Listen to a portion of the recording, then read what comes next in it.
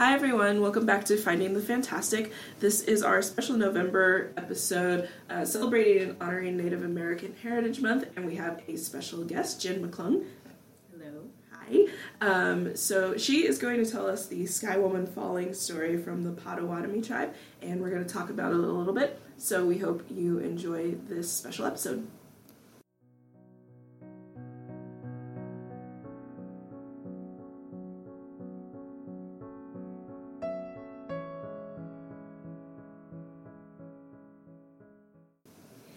All right, so this is the story of Sky Woman Falling, and this is the version by Robin Wall Kimmerer, and she has adapted it from the oral tradition and Shenandoah and George in 1988. So those are our oral footnotes. So the story goes, she fell like a maple seed, pirouetting on an autumn breeze. A column of light streamed from a hole in the sky world, marking her path where only darkness had been before. It took her a long time to fall. In fear, or maybe hope, she clutched a bundle tightly in her hand. Hurtling downward, she saw only dark water below. But in that emptiness there were many eyes gazing up at the sudden shaft of light. They saw there a small object, a mere dust mote in the beam. As it grew closer, they could see that it was a woman, arms outstretched, long black hair billowing behind as she spiraled towards them. The geese nodded at one another and rose together from the water in a wave of goose music. She felt the beat of their wings as they flew beneath to break her fall. Far from the only home she'd ever known, she caught her breath at the warm embrace of soft feathers as they gently carried her downward. And so it began. The geese could not hold the woman above the water for much longer, so they called a council to decide what to do. Resting on their wings, she saw them all gather. Loons, otters, swans, beavers, fish of all kinds. A great turtle floated in their midst and offered his back for her to rest upon. Gratefully, she stepped from the goose wings onto the dome of his shell. The others understood that she needed land for her home and discussed how they might serve her need. The deep divers among them had heard of mud at the bottom of the water and agreed to go find some.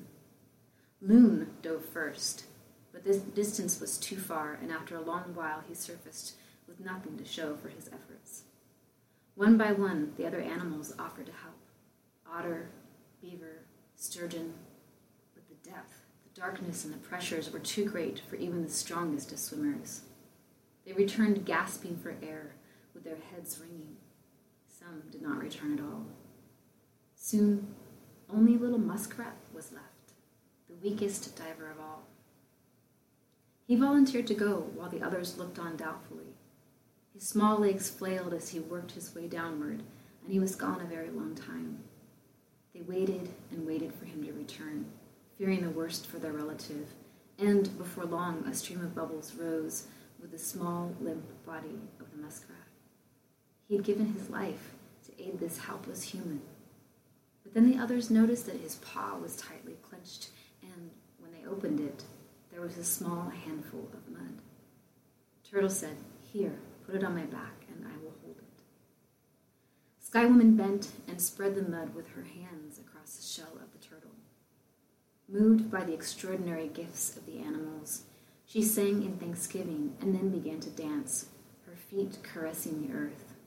The land grew and grew as she danced her thanks, from the dab of mud on Turtle's back until the whole earth was made. Not by Sky Woman alone, but from the alchemy of all the animals' gifts coupled with her deep gratitude. Together, they formed what we know today as Turtle Island, our home. Like any good guest, Sky Woman had not come empty-handed. The bundle was still clutched in her hand. When she toppled from the hole in the sky world, she had reached out to grab onto the tree of life that grew there. In her grasp were branches, fruits, and seeds of all kinds of plants. Then she scattered onto the new ground.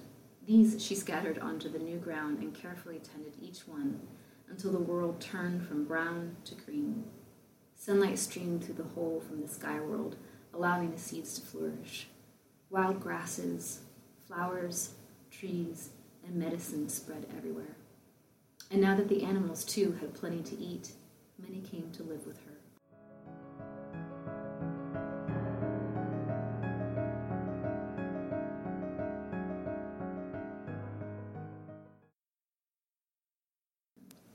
All right, welcome back. So, thank you, Jen. That was great. It was beautiful. Thank you. Yes. Thank you for having me. I'm so honored to be on your show. Yeah, this is exciting. It is a show. We feel like a little bit like we've made it now that we're having guests because you're our first guest. So it feels I like am? Yes. you are. So Wow, I'm we're especially honored. we're big kids now, and it's great. Yeah. So we're going to talk about just a few things. Well, it's more than a few. It's a lot of things. We all have a lot of feelings. This was a really great story. But I guess, first of all, we've talked about creation stories on the show before, and we'll probably get off into the weeds a little bit in this episode. So listeners, just realize that this is probably going to be a longer episode, just so you know. So let's start with Imelda. You had some ideas about parallels and the concept of dark to light. Well, when we think of creation stories, usually it starts out with nothing, right? There's this nothing, and suddenly something happens. And what I really appreciate about this story is something happens in a way that is almost unexpected. It's not this whole entire light that comes in. It's this shaft of light from this hole in the sky.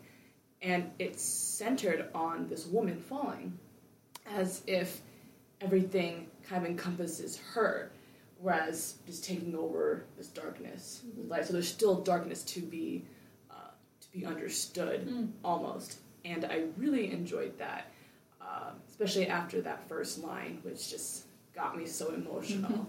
That is absolutely beautiful, and I had to stop for 5 minutes just to be with myself in that line because it was just so. Process a little bit. It was just so beautiful. Can we get a reading of it again? I was going to say, Yeah, say say the line it again. again. She fell like a maple seed, pirouetting on an autumn breeze. It's worth noting that Robin Wall, this story comes from her book Braiding Sweetgrass, and her writing and just her voice is so poetic. She's a scientist, but she's a poet as well. Not that you can't be both, but yeah. you wouldn't expect normally to run into someone from the sciences who has such beautiful narrative and poetic language. But I think that's just the beauty of finding your voice, whatever field you're in. It's the story, and how we communicate it takes practice, and it is an art. And to utilize that for a greater good is absolutely powerful. So, yes, those were my thoughts on the dark to light creation parallels.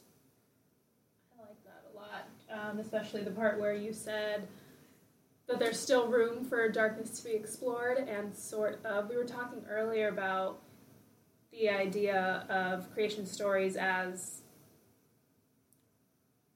originations for how we view the world, so our worldview. So in this story, it's not a colonization or a conquering of all darkness, which I think is very important, that has room to be, that we're curious about it still.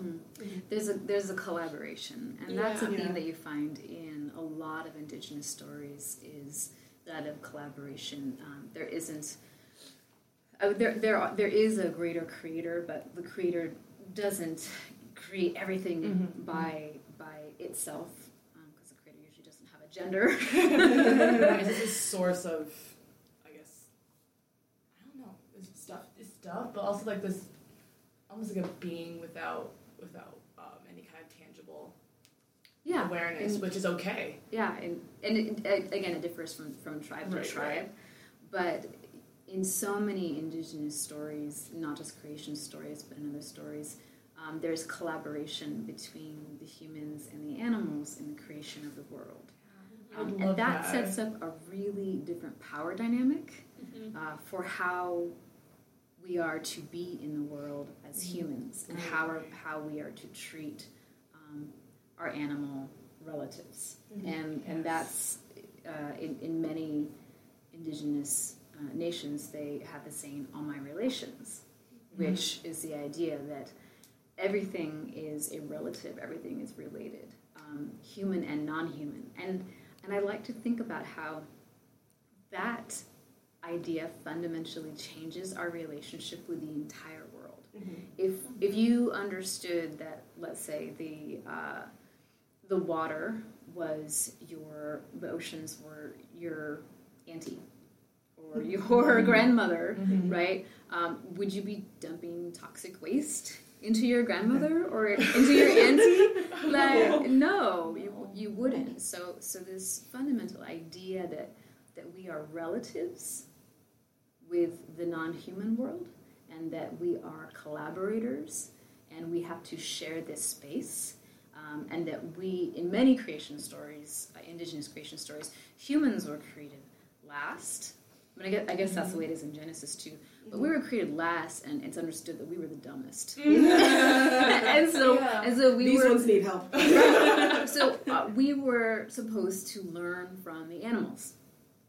And we were supposed, they had the knowledge, they had the wisdom, and we as human beings needed to acknowledge and respect that. And there's in a lot of indigenous stories, the world goes wrong, things go wrong in the world when people stop remembering that. They stop remembering that we are relatives with the animals and with the non-human world, and that we are supposed to be learning from them. When we forget that relationship, things get unbalanced. Right, and I love when the Lions was like they cooperated with alchemy and deep gratitude. So I just had a question about using the word alchemy. So when we think of alchemy, what do we usually think of? Turning stuff into gold. Right, and also magic qualities. So I guess I had a question of what does that mean in the sense of this story? Because I think it's a very powerful term, especially coupling that with deep gratitude. You don't really see alchemy and gratitude in the same sentence, and one that's a very powerful statement in itself. But I'd like to hear your thoughts on what, I guess, this one word, or this choice of this word in relationship with cooperation and deep gratitude. It's a good choice. I mean, the word alchemy is sort of represents the bringing together of different elements and transforming them into something else that wasn't there before, right? Right. And so that's exactly what's happening. She and the animals are working together in sort of this harmony in this relationship. And combined with Sky Woman's gratitude for what the animals are doing for her, they recognize that this woman can't live in the water. Right? We can't. She needs land. This is not going to survive on just water. We need some land here, and so they go about tending to her needs. That was one of the first things that they do. And so Sky Woman recognizes that and has a deep gratitude for the animals for providing for her.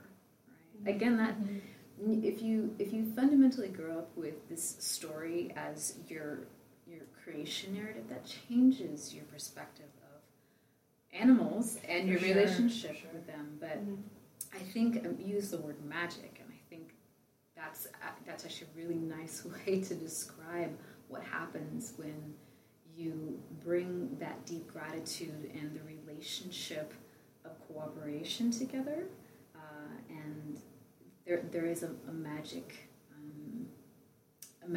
quality, and I mean magic in the best of ways here.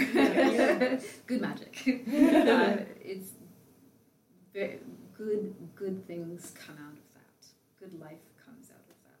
Good relationships come out of that. Beautiful.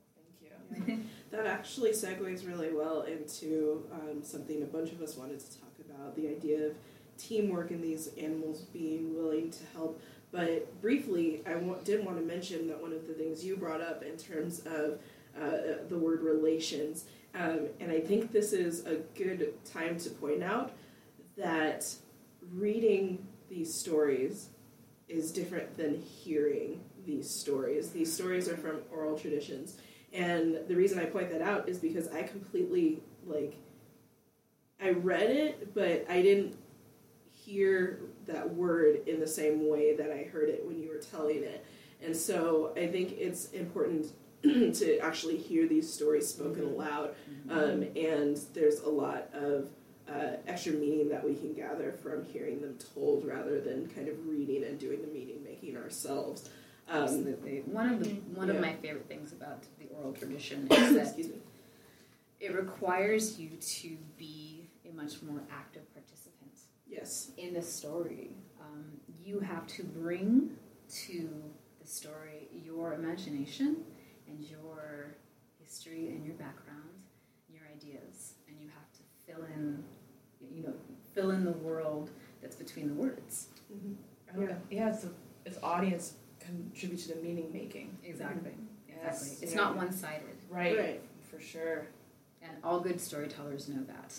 Telling a story, it changes. You can tell the same story 1,000 times, but it changes depending on who your audience is and how they're responding. That's the oral tradition right there. Is Love it. Relationship. Again, back to relationships, relationship making with the audience. Well, and I think going back to your point of having to be an active participant in it, one of the things that I think no one wants to admit that they do this, but we skim. We do, even if it is something that we absolutely love to read, or a story that maybe we've never read before, but we're really into. We skim, we do, and I think that part of making us active participants in it while we're listening is that there's no way to skim. You have to be present. You can ignore half of the story, sure, but in order to get the full effect, you have to be present and you have to be aware and paying attention. And I think that's part of why you get different things. And obviously, different tellings put different emphasis on different things, and so you can listen to a story 1,000,000 times and come away feeling differently. I think that's another great part of it. And also with the oral tradition, these stories are meant to be told 1,000,000 times. Yeah, exactly. You're meant to hear them 1,000,000 times with the understanding that each time you hear it, maybe the first time you hear it, you're 2. Maybe the next time you hear it, you're 3. And as you grow up, there's layers here, and you dig into those different layers. As you grow with the story, and you see different things. It's kind of like watching any of Pixar's movies, Yeah. I see my 7-year-old son watching them, and he's like, oh, this is so cool. Or The Lorax comes to mind. Oh yeah. On the surface, it's this cute movie with these fuzzy creatures, right? Right. And my kid loves it. But as an adult, I watch that movie and I walk away and I'm like, whoa, environmental justice, holy cow. Yes. Right? WALL-E is a good example of that too. Yeah. That's actually a really great example, because the Lorax was actually a part of our elementary school curriculum every single year.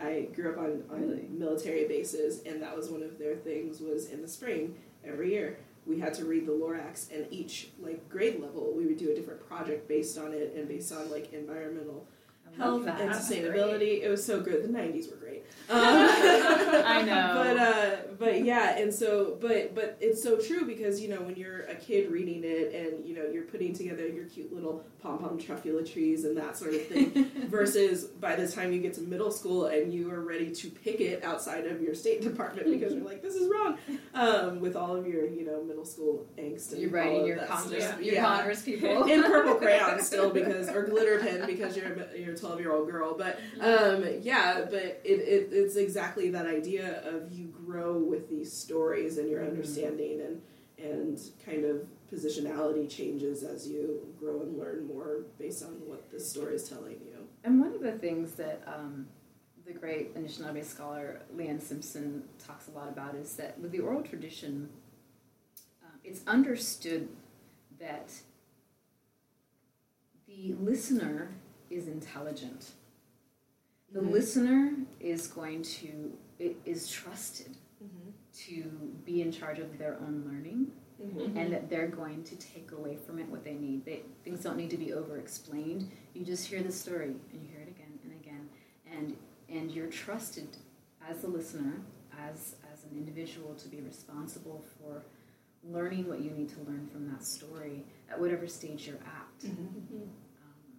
There's an inherent intelligence in our children, in anyone who's listening to those stories. And I love that idea. That's great. So then let's transition to talking about teamwork, because one of the things that, bless you, one of the things that I had written down was that I liked the fact that it wasn't just that the animals had a part in this story, because I think we see that in a lot of creation myths, but the animals were these willing participants in helping her rather than just tools. So one of the stories we read earlier this year was Yoruba's story, and we had a long discussion about what the heck the animals were for, because it was very, very specific about having to have a black cat and a white chicken and a golden chain and a cup of something. Yeah, whatever he got drunk off of. And palm wine, that was it, yeah. So we had a long discussion about, what are these animals here for?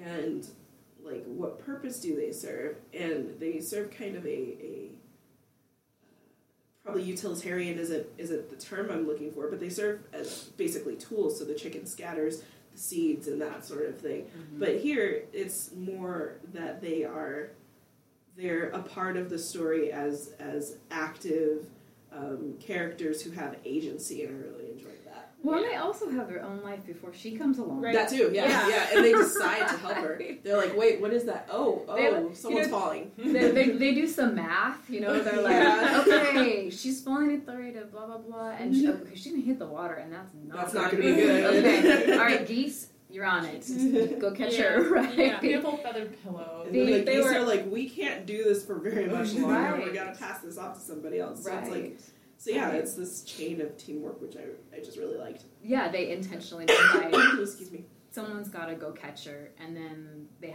hold a council after that to figure out, okay, what are we going to do with this woman? Like, how are we going to help her out here? So they have agency. They had lives before she came along, and she happened to change the course of their life. She had influence, and they influenced her. So there's a mutual cooperative influence that's had there. And I love the idea, too, that the first thing that Sky Woman experiences when she's falling, the first thing she tangibly experiences is the softness of the geese's wings. The geese wings. The geese wings. The flock's wings. The flock's wings. Right? When you just change an entire sentence because you can't figure out one word. Right. We're all English majors here, right? Right. Yeah. I do it all the time. Yeah. We can't find the right word. But that's her first tangible experience in this world is the softness of the down feathers of the geese. Probably the warmth too. Yeah. Go ahead. She's falling from a different dimension. I always imagine that would be cold. Falling through the sky. Yeah. Because we've all been on airplanes before, Yeah. and that's like inside where it should be warm, and it's still not. So, yeah. So warmth and welcoming. There you go. Yeah, they're welcoming. Yeah. So many thoughts going around. Was there other stuff we wanted to talk about teamwork, making the dream work? Well, I thought about how with teamwork it was kind of this unquestioning understanding that they were going to help, and this pure, genuine relationship with each other as animals and also with her, and willing to trust, willing to take action. And how many times we go through our life thinking having to rethink decisions because we don't trust. And this changes that concept. So if this was the story that we heard as our creation story, then we don't really have an understanding of not trusting each other, and that creates I feel like a much more cohesive Yes. environment. Yeah, I hadn't And thought of that. yeah, and so it's so pure, and I love it. And another part of me just thought that's something in our nature, but we're taught to fear. We're taught to kind of take a step back and go, wait, there's this thing that is foul of the sky. I don't know what it is, but it's rather, wow, someone's in danger. Let's help. It's a narrative of generosity. Yes. Yes. Ooh, and we're going to talk about that a little bit more. Okay, good. I had a lot of feelings about that. Yeah. But it is a very reverent basis of communication, also, and on all parties. So I really appreciated hearing that, and and the fact that they wanted to help. It wasn't anything other than that, no questions. So it's beautiful. So she's falling from the sky. Geese catch her. Then Turtle steps up and is like, I got this. But one little thing that I wanted to mention here was I like the parallel between this story and other stories from especially African oral traditions of sky home and water abyss creation stories. I love it because and this one again, we talked about like the dark to light kind of parallels here, but I like that this one sort of made it more explicit that there was a home for her in the sky, rather than like, and I'm focusing on the Yoruba one because that was the one we did earlier this year, but rather than kind of like this abstract place of the gods or the Orisha, there's actually like, it's kind of made more explicit that there's something beyond, which I thought was cool as a setup to this story. And there's so, a whole reason. There's a whole other story about why she fell through the hole. But that's there's that story. There is. I'm not so familiar with that story, so I can't tell it. But I know there is more to this. There's a that is a flashback episode. That is a good point of scholarly research for us, because one of the things that we talk about all the time on this podcast is we are all here to learn, and the point of this is to get in touch with folklore and mythology and fairy tales and all of this stuff from other traditions that we don't hear about in school. And so which there's a lot. There's a lot. Yeah, we constantly have feelings about this. So that's a good point of extra research for us. But yeah, and then the water as kind of this abyss, but it doesn't seem as much of a dangerous, meaningless abyss as the other one. Renee, would you like to chime in with your fear of water here? I would, because I'm terrified of water, but that's probably only has to do with, like, I don't know, being baptized too early or something. It was a traumatic experience. It was awful. Infant trauma. Yeah. And, like, other reasons. I don't know. You have to go swimming with me sometime. Oh, God. She's a swimming coach. She's not, of all the people that could I know. help you. It's probably really great. I'll help you with your technique, and you'll be fine. I'm okay as long as I can see the bottom. Well, okay. But going back to that point about the ocean being an abyss, what I really liked about this story was that it wasn't dangerous because it had reasons or motives. I liked the portrayal of the natural world as just doing what it does. World, yeah. Yeah.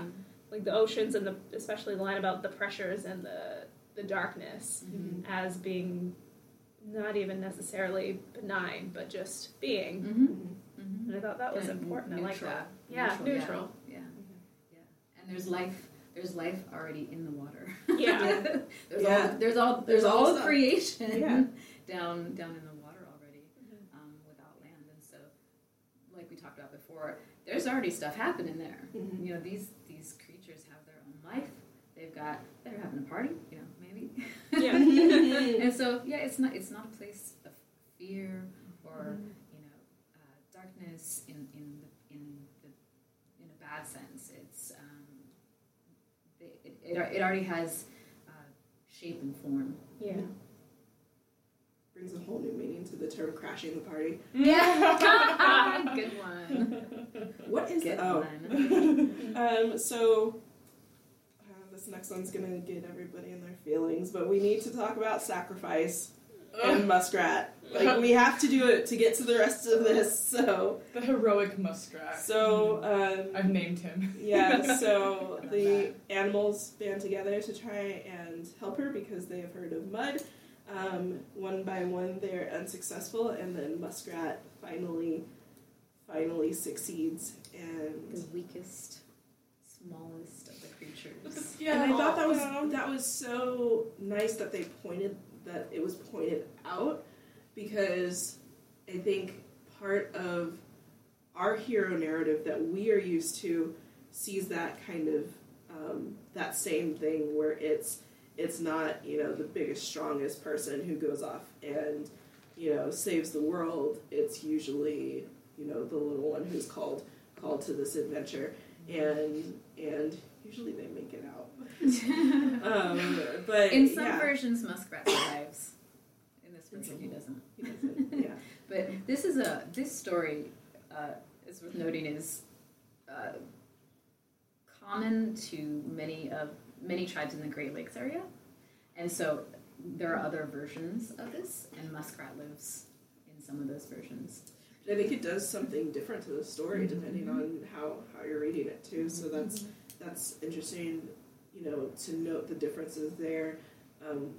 What do you take away when there's this element of self-sacrifice, and what do you take away when there's the element of kind of bravery and heroicism, but not that element of self-sacrifice. So again, that's one of the things that when you're listening to it and kind of contributing to the meaning making, that could make a big difference. But yeah, what all did we want to talk about for the heroic muskrat? Well, I know Imelda has a lot of feelings about it and can probably speak about heroism and that aspect really well. So I just want to jump in and say that I love underdog stories, I guess, and I was really rooting for the muskrat to make it, to have some sort of, I don't know, unknown or unseen talent or power that allowed him to be successful here, which he was, and so I guess that thing that he had that no one else knew about might be persistence or courage or something. I don't know, and they're also really cute. I love that as the animals looked on, they were concerned about their relative. Yeah. I'm trying to find the line here. They waited and waited for him to return, fearing the worst for their relative. I loved how they referred to him Muskrat. the muskrat as the relative, going back to relations and how it's much of a deeper bond between all these beings, regardless of their animal type or whatnot. But I think what really got me was when he thought he sacrificed himself and they thought it was all for naught, but in his little paw, a little bit of mud. And the Sky Woman, just so grateful, takes the mud and spreads it on the turtle's back, and it becomes bigger. She dances it. Yeah, dances it with that's beautiful. Yes, dances it. She and dances for Thanksgiving. Yes, and that's how it spreads and gets bigger, because it all starts with this tiny seed of, of genuine care from someone without any thought went to go to get this mud, knowing that he would die in the process, but still allowed his death to bring him back to the surface. And and right when that happened, I go, oh no, he passed, because when you drown, your body floats, and so. But I was really so happy when in his little paw was this little snippet of mud, and I'm like, oh my god, muskrat! I've never felt so much for a muskrat in such a short span of time too. I know, and usually animal stories I feel like have a lot of sadness in it, but it's a muskrat, and now I'm very grateful to muskrats. Now you want a pet muskrat? Be serious, don't you? Listen, they look cute. It's a very humble beginning. Yes, Yeah. for sure. And yes, thank you for reminding me about the dancing, because it's in that action. Mm-hmm. And she And sings too. She she's- dances yes. and sings for Thanksgiving. And it's its own story, the dancing and the singing of maybe the story of the muskrat and that Thanksgiving Mm-hmm. is the story of the muskrat. Honoring Yes, him. giving its life, and that's probably how, in my mind, that's the reason why it was able to spread so easily. That's Yeah. kind of how I see it. And I think about the idea that the physical, terrestrial Earth here being created by dance, Oh, yes. and through an act of thanksgiving and gratitude. I always That- like narrative reinforcement of the importance of dance, so I was like, Yes. yes! Yeah, that she danced and sung her Thanksgiving, and that's how our physical world came to be. That just makes you see, the hills and the mountains and the valley, everything around us. It makes you see it very differently. Gives different meaning to the phrase, man. She really put her foot in that one. No, literally, she did. Yeah. So we have the creation of things, and one of the things that we talked about was this narrative of generosity that we see popping up in these stories. And what I had for this was actually a parallel to various African oral traditions, which is the idea of hospitality. Mm-hmm. But it's not really a parallel. It's kind of a similar framework. But one of the things that I really like about those is that there's sort of this emphasis on what you are supposed to do to be welcoming to strangers, or to be welcoming to someone who comes into your home. But here we have an emphasis on kind of what your responsibility is as a guest. And so it says, like any good guest, she didn't come empty-handed. And I was like, oh, that's so great. Mm-hmm. So there's again this sort of idea of how to be generous and how to be hospitable for your given situation. But I like that it was from the opposite direction in this Mm-hmm. one. Reciprocity So. Excuse me. is a really common theme in Indigenous stories, I have found. Especially in the Great Lakes regions. A lot of the Anishinaabe stories, which are also from the Great Lakes, really emphasize gift-giving and reciprocity and relationship. And the biggest gifts you can give, and I'm thinking of my friend Megan Sinclair here, but he says the biggest gift you can give is your time. That's true. That's very true. Time is valuable. Mm-hmm. But you give gifts as a way of acknowledging the other party's being and their generosity and their presence and what they have. You never just take. It's never a one-sided relationship. Right. That does not make for good neighbors. If you're if one person is just taking, right? That's great. And speaking of gifts, I think everybody had gifts on their list of things they wanted to talk about. So take it away, whoever wants it. Oh yeah. Well, I guess I thought about how in giving you're not giving to receive. Also, like, even though there is that reciprocity, you're not aiming to get anything. Yeah, not doing it with the expectation. Right. Of it, yeah. And the gift can be intangible or tangible. Instance, she has this bundle from the Tree of Life, from what I understood, and that was something that she gave as something tangible. But the intangible was like kind of like we said, your time, her time, and the time that she spent creating this world, and then the time that she's now probably spending just being on this world. And so that is a huge gift, and then because this gift giving is not aimed to receive anything in return, it almost invites that reciprocity without Absolutely. even thinking about it, because it goes back to this genuine this genuine understanding that we're here to be with each other. To share space, to share time, and to share responsibility. Yes. For where we live, the place that we live in, which I think as Western cultures we've pretty much forgotten. Other stuff on gifts? Anyone? Then I think the last thing that we wanted to talk about before we just get into our feelings is this idea of environmental justice. Renee, that was yours. Yeah. I'm taking a class called Environmental Justice right now, and we're basically talking about how intersectional social justice and environmental studies is, and how typically indigenous or native populations or marginalized groups are vastly affected more than developed worlds are.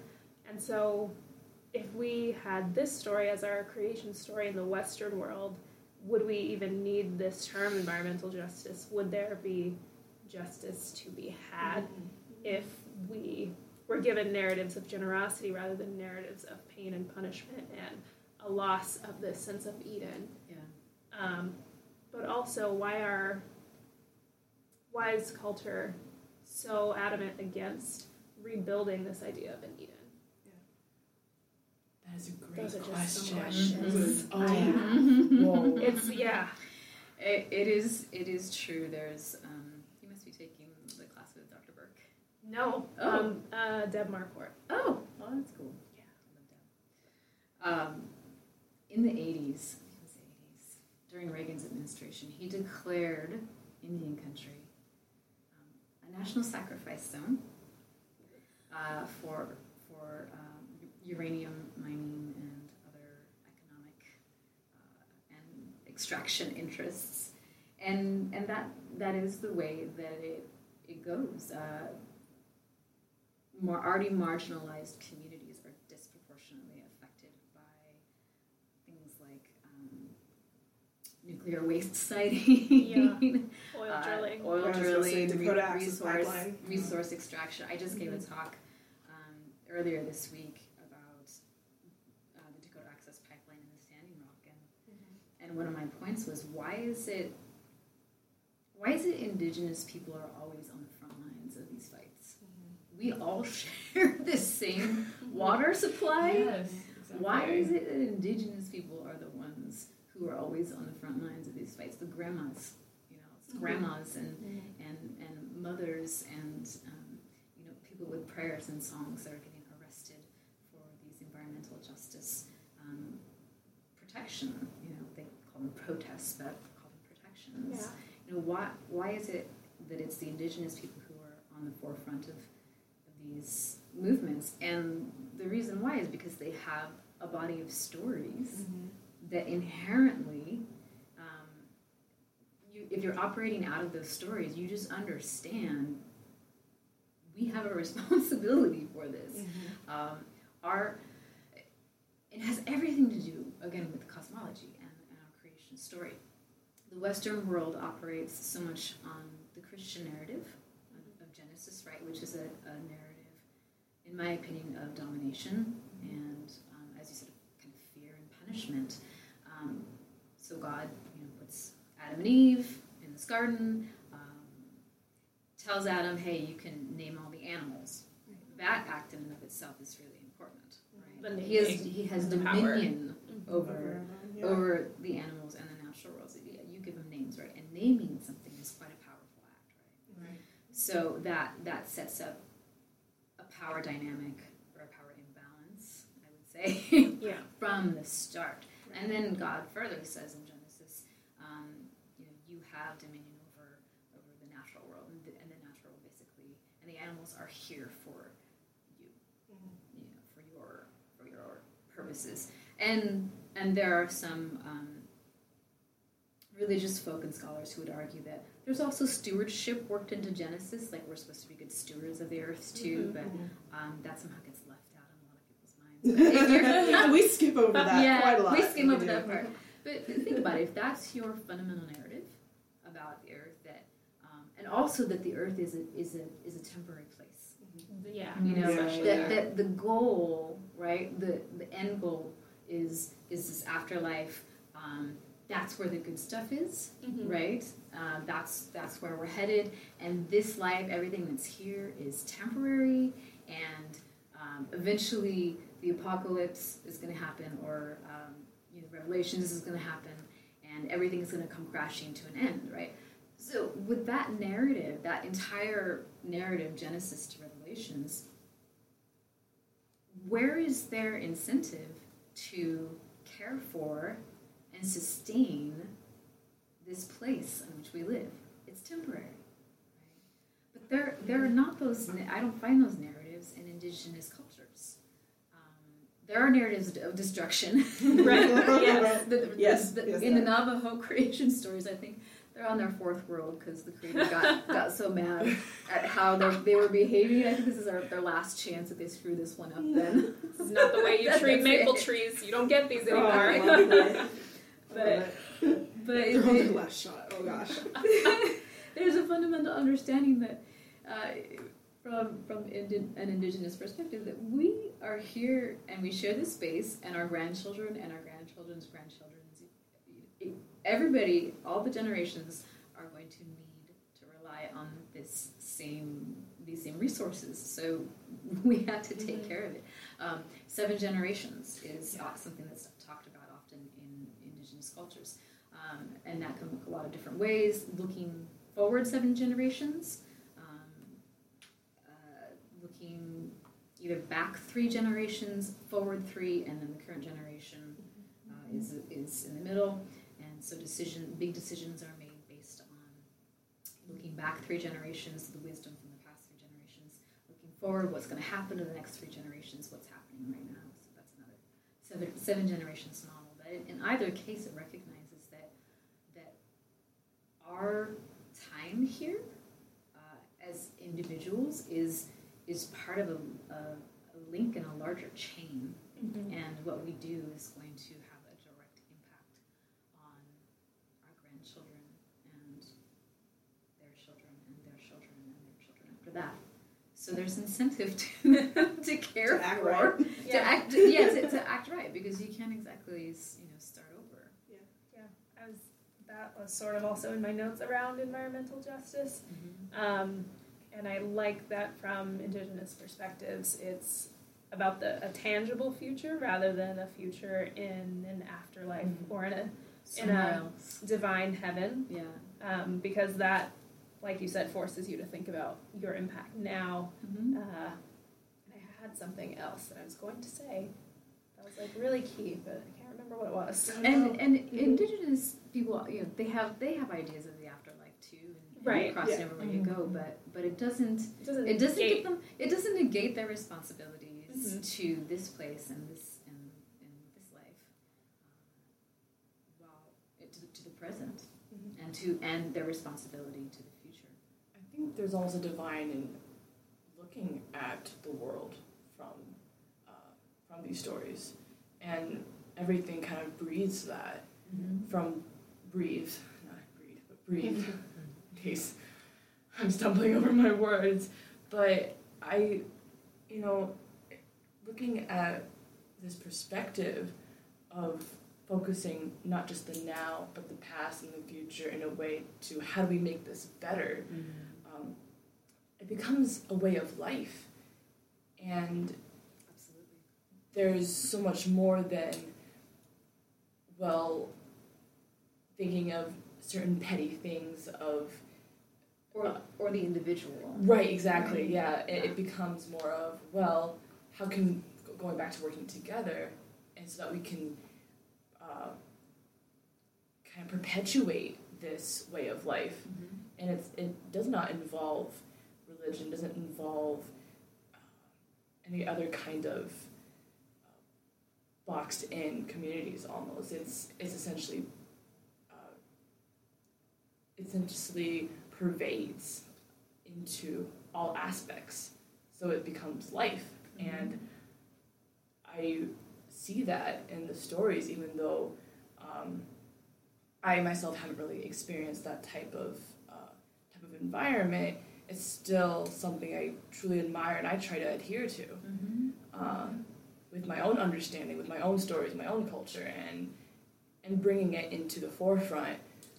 And in a way, we're all connected. We're coming all from different places, but we all have this understanding of a way of life to keep us going in a world that we can not only live in but thrive in. Yeah, that's really relevant to to where we're at right now. And in Indigenous stories and cultures, community has always been more important than the individual. An individual is only as healthy as the community is. You know, that comes from Dr. Don Warren, who's a native healer from down in the Southwest. But he says it's not about the individual.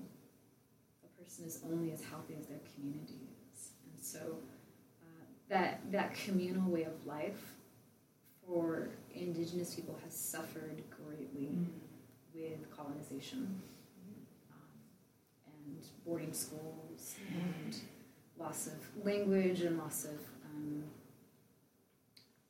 the attempted erasure of culture.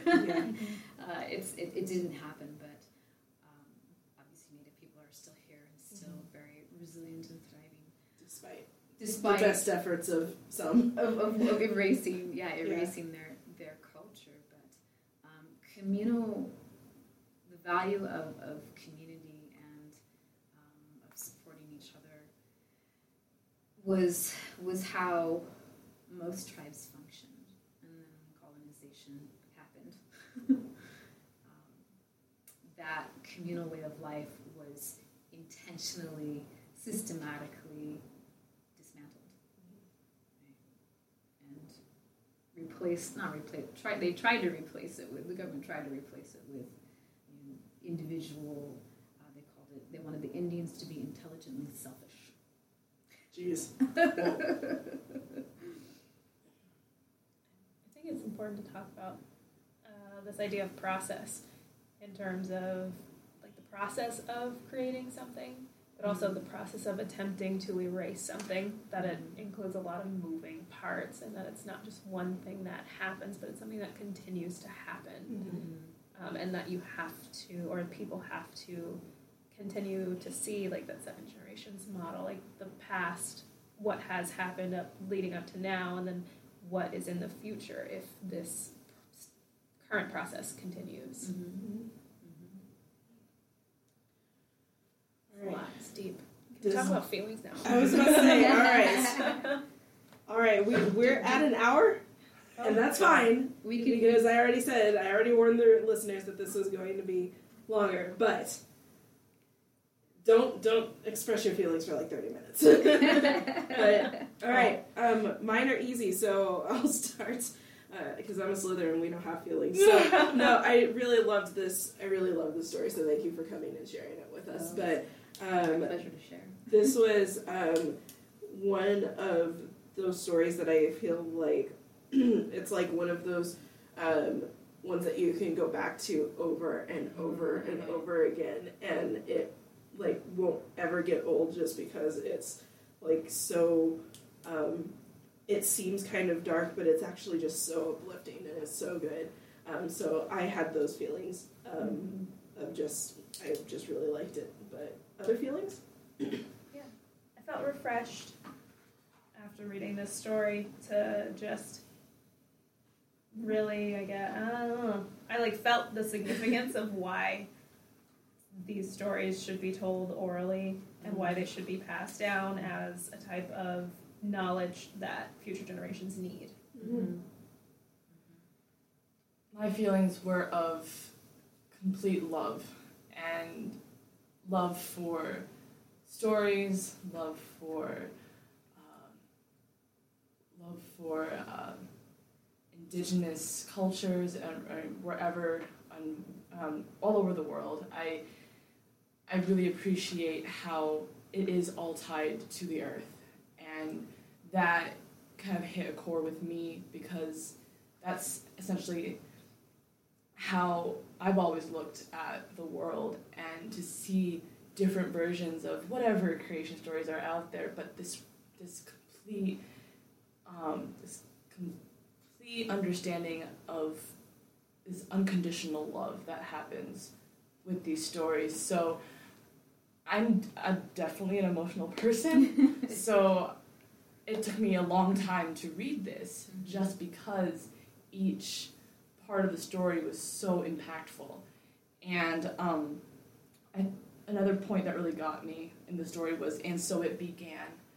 And then kind of, going off of what we were talking about recently, of how this is such a powerful statement in order to continue forward, because it began, and it's absolutely beautiful, and hearing you read it was absolutely beautiful, and doing this podcast and being able to tell a story like this in our own little oral tradition that we've been creating, it's absolutely magical.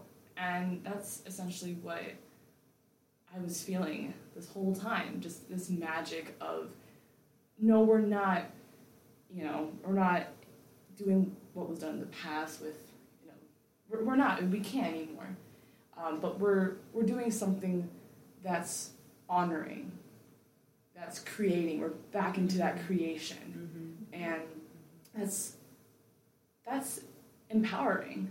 And those are a lot of my feelings, and just I like that. I like the idea of what we're doing here as an act of creation, to defy the destruction of... Oh, my heart. Don't cry. I'm not crying. Okay. She cried during the Book of Lost Things episode. I didn't She cry. didn't during cry? You teared up. I teared up. And you can hear it in your voice. At a time when... we can cry. It's all totally, cry. It's a safe space. totally good to cry. It's a safe space. I think I cried when I first read this story too. But at a time right now, especially currently, when there is so much destruction happening on so many levels. Oh my God, you can't even count. We won't get into You can't it, even but comprehend. yeah. But also the historical and contemporary destruction and erasure of Native cultures and Native stories. To be telling this story and to be talking about it, I love the idea that this is an act of creation too, and perpetuating this story in the minds and the hearts of other people is an act of love. It's an act of creation. It's creating more life.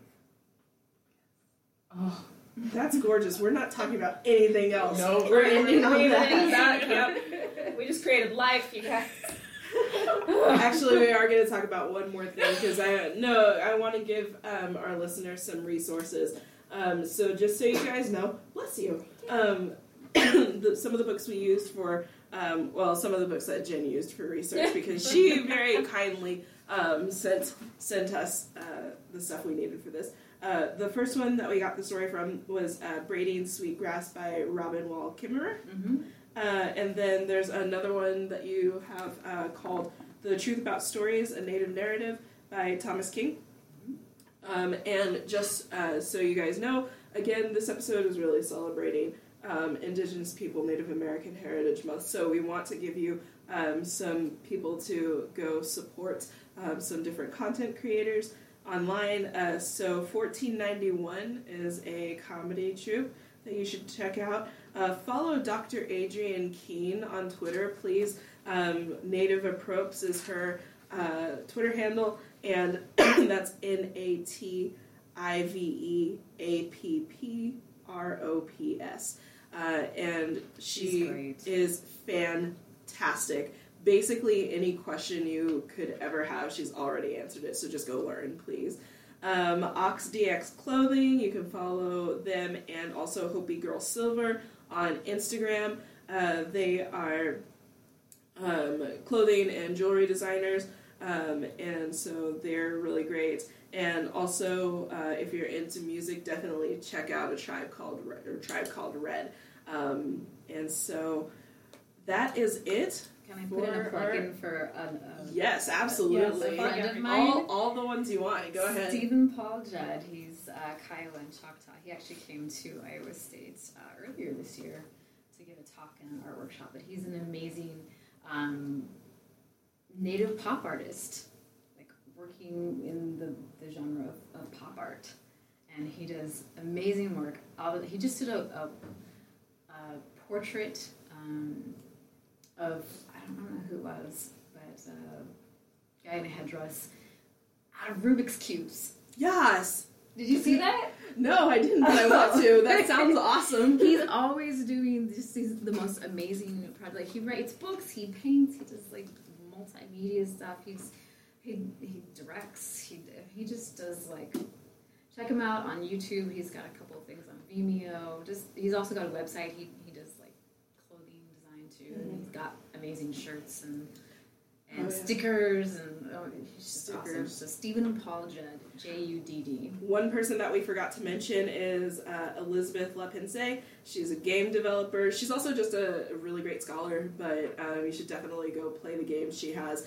And tweet your support for her. She's been going through it this year with a lot of ignorance floating her way. We will call it that for the sake of keeping this podcast clean. But definitely check out her stuff. Go play her games. They're fantastic.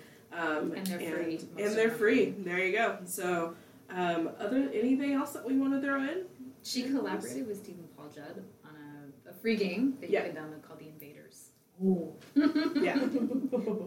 It's like it's a play off of that old video game. It's called Space Invaders. Space Invaders, yeah. Yeah, except it's native people shooting at like the invaders. Yeah. Amazing. Yeah. And my students play that in class 1 year. They loved it. All right. Well, thank you guys for joining us again. Thank you, Jen, for being here. It was really great to have you. Thank you so much for having me. And we will see you all next month for our holiday episode.